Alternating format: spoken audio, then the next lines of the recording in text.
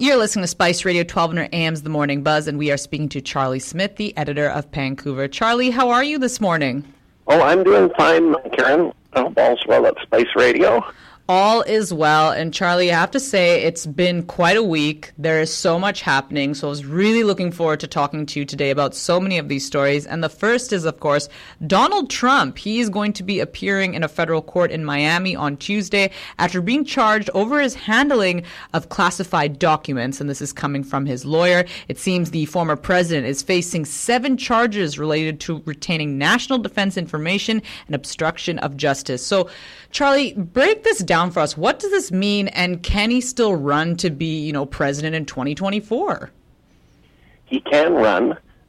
There was a socialist candidate more than a century ago, Eugene Debs, who campaigned for president while he was in jail. So there is precedent for that, and there's nothing in the Constitution preventing him from running. It may create problems for him because this is the second set of charges. It sounds like Fani Willis, the prosecutor in Atlanta, is going to be laying charges as well, so that's coming. And then kind of the granddaddy of them all is the January 6th, and whether there was a seditious conspiracy, and that's another freight train coming at Trump, whether that will lead to charges. So I think he's going to be spending a lot of time in court. I think the problem that he faces, even though he's well ahead in the Republican race right now for the nomination, and he may win it, one of the issues is there are so many people running against him, so there's no one person for opponents to coalesce around. But I think the problem with Trump is that he has not been that successful, that he lost the control of the House and the Senate in 2018. He lost the presidency in 2020. He also his candidates lost badly in Senate elections in 2022, so the Senate is still under the control of the Democrats. The Republicans barely won the House, and Joe Biden performed better, the Democrats, with a Democrat in the White House in the midterms than, in decades, I think since Franklin Delano Roosevelt. So Trump is a bit of a loser electorally, but he has devoted followers within the Republican Party, and I wonder at what point will the Republicans look upon him, especially with all these legal problems, as being a loser. The problem, however, is that whenever he gets charged, it just feeds the conspiracy theories, and some observers, like one journalist I respect, Ron Rosenbaum, thinks that this only helps Trump because his followers get even more rabid, and they say there's a conspiracy against him, and the establishment is trying to shut him down. The deep state is going against him. They don't look at the validity of the charges or whether there's any basis for them. It's simply that they're out to get him, and then that helps him politically. So it's hard to say. But if I were to bet, I think the odds are more stacked against him today than they were yesterday. Gosh, American politics, Charlie, there's never a dull moment in all this, so I'm going to keep a real close eye on this story. Now, another story, Charlie, and this is one that's really affecting our country all across, wildfires we're seeing. This is quite a season, not only here in BC, but really so many provinces, especially in Quebec. In particular, their fires have gone into, New York City. The smoke has spread there. And I think, Charlie, the one thing that's really, obviously, this is horrible that we're seeing these wildfires because it's due to climate change. But the other thing is so many Americans this entire week have been complaining. I went onto Twitter and I saw the hashtag blame Canada, and they're getting mad at us. But Charlie, you were telling me, hey, like when those fires were in California, the smoke came into BC, but we didn't say blame America. Like, isn't this just so bizarre? Yeah, it's a little bit of a double standard here because we've seen it particularly in Washington State where the smoke just blankets the Kootenays and parts of BC. it is, the smoke knows no boundaries.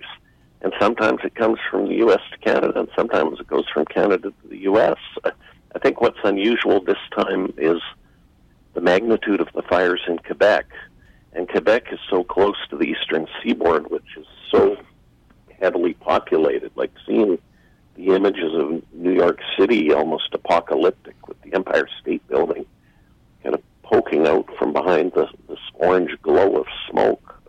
We're used to this, actually, in Metro Vancouver, because we've seen it on occasion, but I think it's highly unusual down there. And then with New York being the media capital of America, that it's also resulting in a probably even more news coverage and commentaries than might be the case if this smoke was blanketing Wyoming or Oklahoma or something like that. True, especially I think it's the area that it's hitting. But Charlie, too, the fact is that we are seeing so many wildfires, and do we know whether we have enough resources to combat these wildfires? Yeah, and the other really troubling thing is how early in the season it is, and in BC as well. And BC, it hasn't been as hard hit, although there's that massive fire in northeastern BC, which I heard now is the size of Metro Vancouver, which gives you an idea of the breadth of it.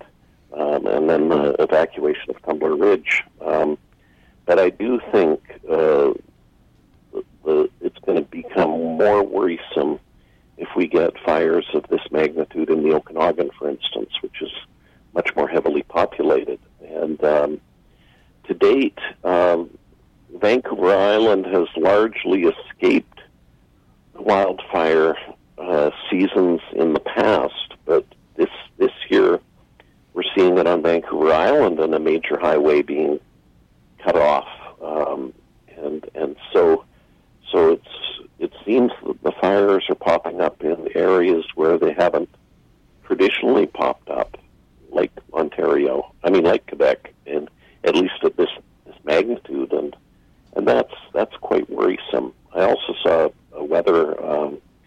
The jet stream was moving in odd ways in the eastern U.S., and normally they are these kind of undulating waves that are not too wide in terms of their bands, but this one was one of those big loops, and when that happens, that lays the foundation for heat domes, and that's what kills people, because it's the hot weather more than the flooding and the other things associated with climate change that is the greatest risk for mortality.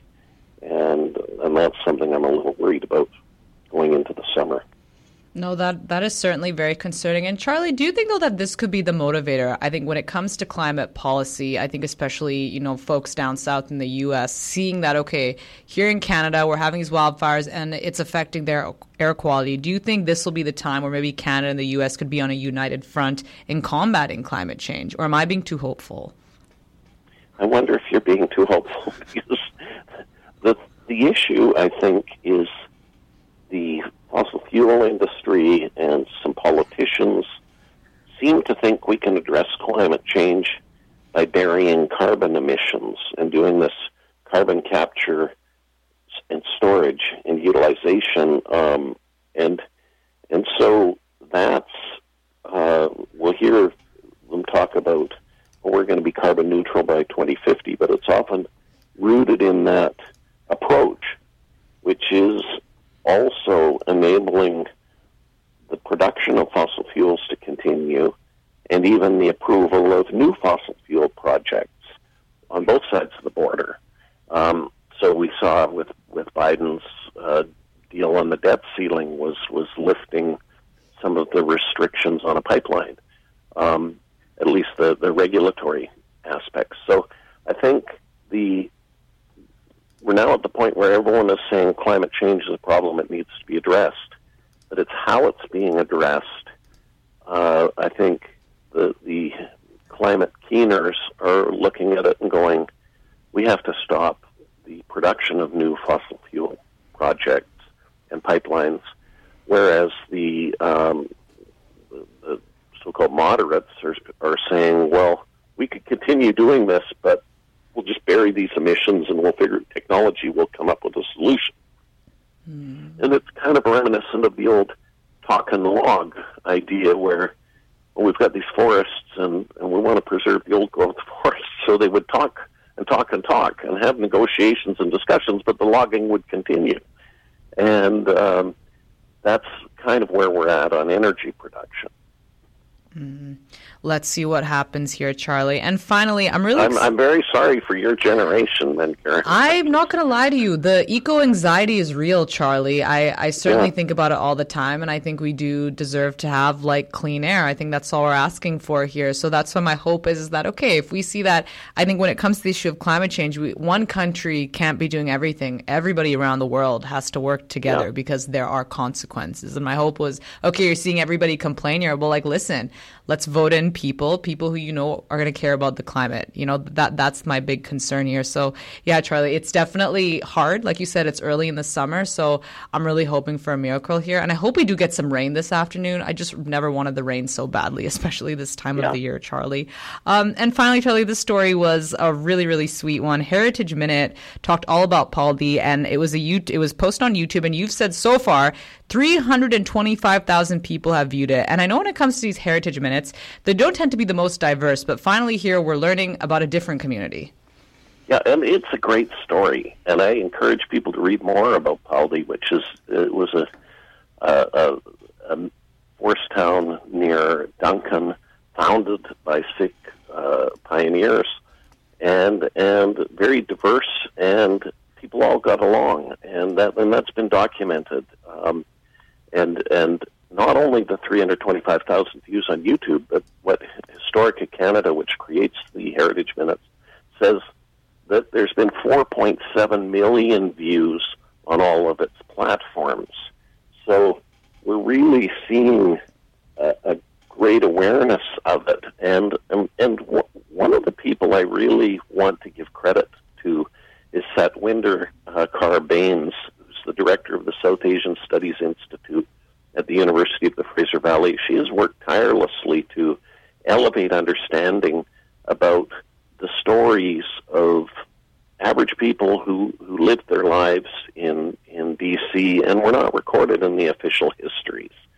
And I think the work that she and others have done laid the foundation for this Heritage Minute, but there's also been other work done over the years that has covered it as well, like the National Film Board documentary Unarchived is one example where she was given a prominent role.